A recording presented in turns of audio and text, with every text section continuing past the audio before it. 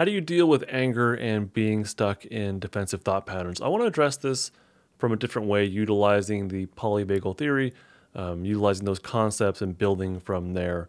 And I hope that this will bring you a different way of looking at what anger is and what purposes it serves you maybe, but also how to shift out of an anger sort of emotion. My name's Justin Sinceri. I'm a licensed marriage and family therapist that thinks the world needs a new understanding of mental health. Welcome to Stuck Not Broken. I'm over on justinlmft.com. I have one of my blog articles up. It's called Dealing with Anger. This was a response that I got from somebody on my email list. I had sent out this email that said, "What's your number one challenge?" And the response that this person gave me is how to deal with being stuck in anger and defensive thought patterns, keeping a person in a state of anger. So that's all they sent me. Nothing in detail about their life or anything. So just very general. Let's talk about what anger is in relation to the polyvagal theory. If you're in my Polyvagal 101 course, or if you've listened to my Polyvagal 101 podcast episodes, which are episodes 101 through 109, then you probably have a really good understanding of how anger fits into the polyvagal theory. But if not, let's go over that real quick. Anger is the felt emotional experience of the fight sympathetic states of the autonomic nervous system. If somebody is existing in a lingering kind of fight energy, now this wouldn't be for someone who has a sympathetic drive, or they're in a sympathetic state of fight and they're actually needing to defend themselves and be aggressive. That's different. Anger is when you have that flavoring in your system, but it hasn't been used. It's just kind of there, but maybe there's nothing that is quite setting it off. It's just kind of there. And then you might just kind of generally feel it as irritation, maybe a low-level anger. But then something may happen where you do actually feel it as anger and you are coming across as more dominant or aggressive. If you're in the polyvagal state as a means of survival, like you're in a situation where you have to be aggressive, you won't exactly feel it as anger. You'll probably feel it as power and be able to act on it. But when that state is just kind of lingering in your system, then you feel it as anger or irritability. Those will at least be the most noticeable. You may feel impulses of an aggressive variety, like taking up space or raising your voice, speaking more quickly perhaps, especially in more of a rush, monotone kind of voice.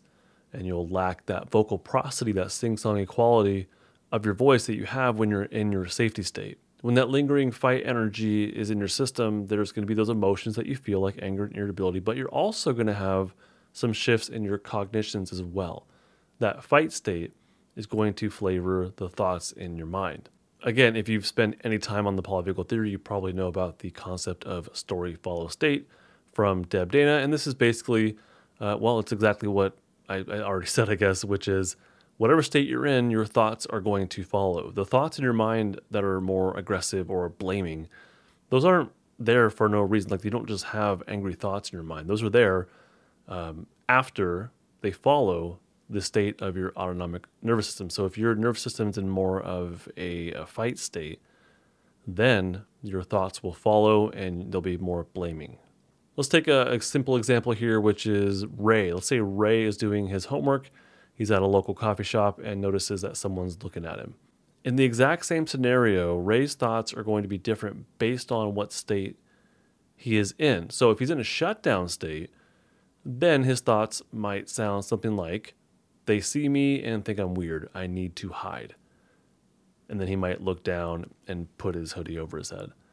If Ray is in a fight sympathetic state, then he might say something like, what the fuck are they looking at? And he may even grimace at the person tensely. If he's in a flight state, then he may think, well, shit, is there something on my face? And he might hurriedly brush away anything that might be on his face, or even go to the bathroom and check and see if there's something on his face. And if he's in a safety state, then he may just say, well, they're staring off in the distance. I know what it's like to zone out. And then he might even wave at them and share a laugh with them.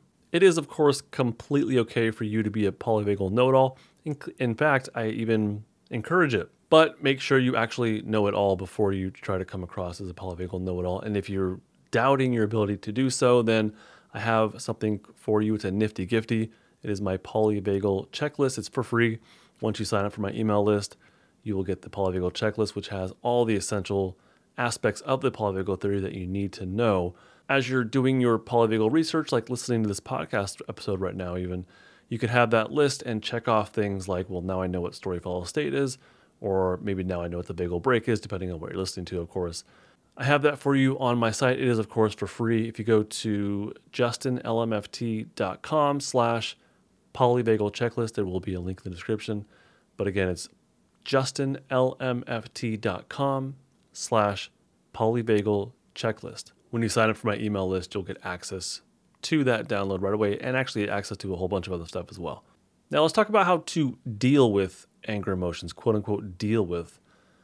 How does one deal with being stuck in anger? Well, they need to utilize the body's state, which means they actually have to allow themselves to feel the fight state.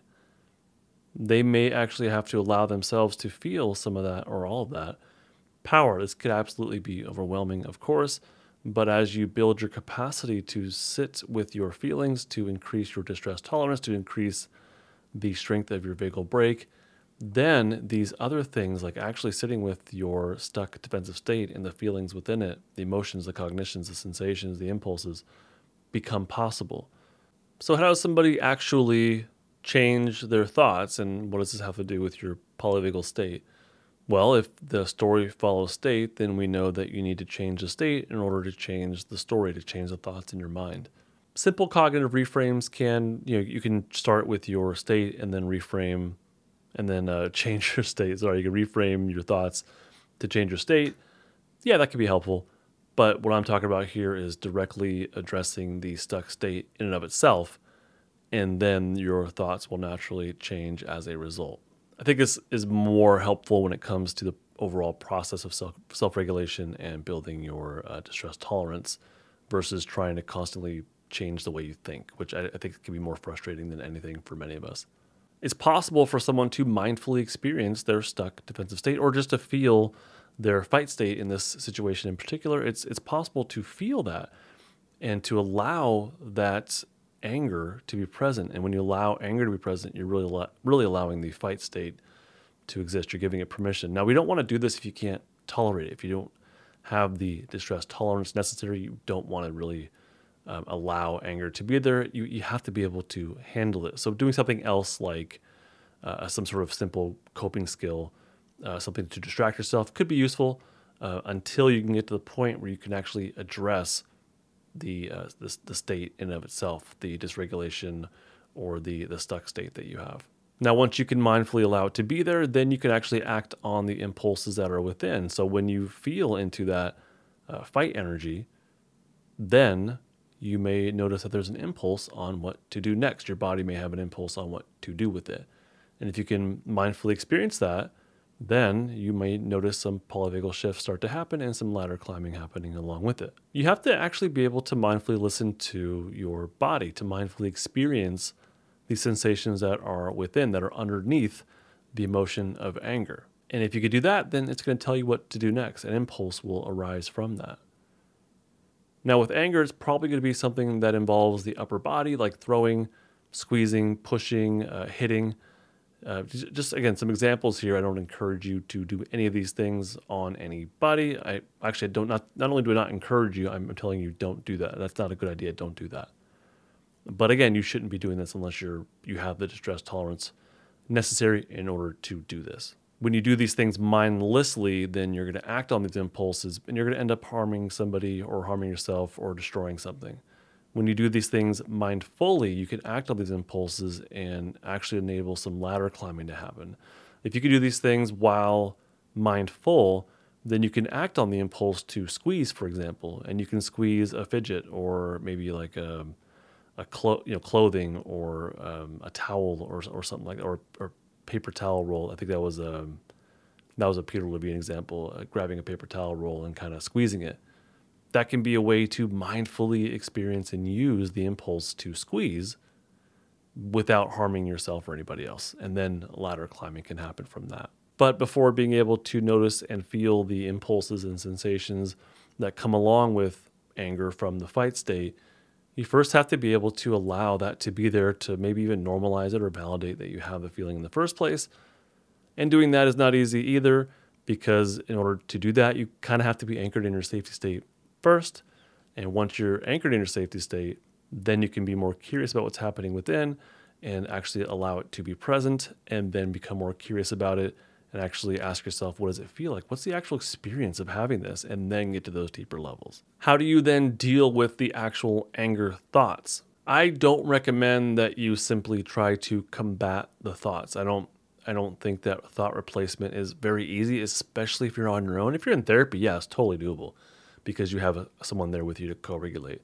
You have someone that might be able to first validate and then offer a cognitive reframe. That's very doable.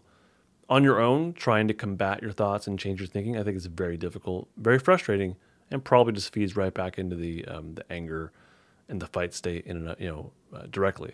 So instead, what I would recommend that you do is to focus on the emotion that is driving those thoughts, and then delving a bit deeper and eventually experiencing the sensations that are underneath that. And then again, like I said before, you'll be able to identify an impulse that may arise from those sensations and be able to mindfully act on it. If you just try to address the thoughts, it's very likely it's going to end up just being extremely frustrating, and just, again, like I said, kind of feeding back into the anger. And so you may end up like berating yourself or judging yourself or shaming yourself, blaming yourself. It might just be more aggressive thinking on top of the aggressive thinking that was already there. Really what it does is just kind of reinforces the emotion of anger and the fight state mindlessly. So instead, if you cannot directly address the thoughts, if you cannot directly address the emotion and sensations that are underneath those thoughts, because that's also very challenging, then the third option, I suppose, would be to anchor in safety. So don't even address the thoughts and the anger directly unless you can handle it. But instead, you might say to your anger, I know you're there. I feel you. You've made yourself obvious, and I'm going to let you hang out with me. While you hang out with me in my little pocket over here, I'm also going to do something that is very anchoring for me, something that I feel some measure of safety or groundedness in. So it's not about rejecting your feelings. It's like they're there anyway, so just let them be there. And also do something that is anchoring for you, anchoring into your safety state. If you could do that, you might notice that the intensity of the anger, it softens. And the intensity of the angry thoughts, those soften as well. And eventually, if you can really anchor yourself really effectively, then the anger and the anger thoughts may simply not be an issue whatsoever. So there's a few options there. You can directly address the thoughts themselves. You can directly address the emotion and sensations and impulses underneath the thoughts, or leave those where they are and focus on anchoring in safety instead. Oh, and in case you did not know, you can actually subscribe to this on whatever platform you're on. Just hit that subscribe or follow button, and you will get the next episode right away, especially if it's a podcast on YouTube. There's also a bell and I think something else, maybe. I don't know. With YouTube is more. But on the podcast, it's pretty darn easy. Just subscribe and you'll get the next episode immediately. It would mean a lot to me. Thank you for being a subscriber if you already are. And again, for that nifty gifty, go to justinlmft.com/polyvagal checklist. I'll have a link to that and the original blog post in the description. Otherwise, thank you so much for listening to this, and I really hope this has been helpful for you in maybe acting as a reframe, a cognitive reframe for your anger and how to, quote unquote, deal with it. And I also hope this has helped you in your own process of getting unstuck. Thank you so much for listening. Bye. This podcast is not therapy, not intended to be therapy or be a replacement for therapy. Nothing in this creates or indicates a therapeutic relationship. Please consult with your therapist or seek for one in your area if you are experiencing mental health symptoms. Nothing in this podcast should be construed to be specific life advice. It is for educational and entertainment purposes only. More resources are available in the description of this episode and in the footer of justinlmft.com.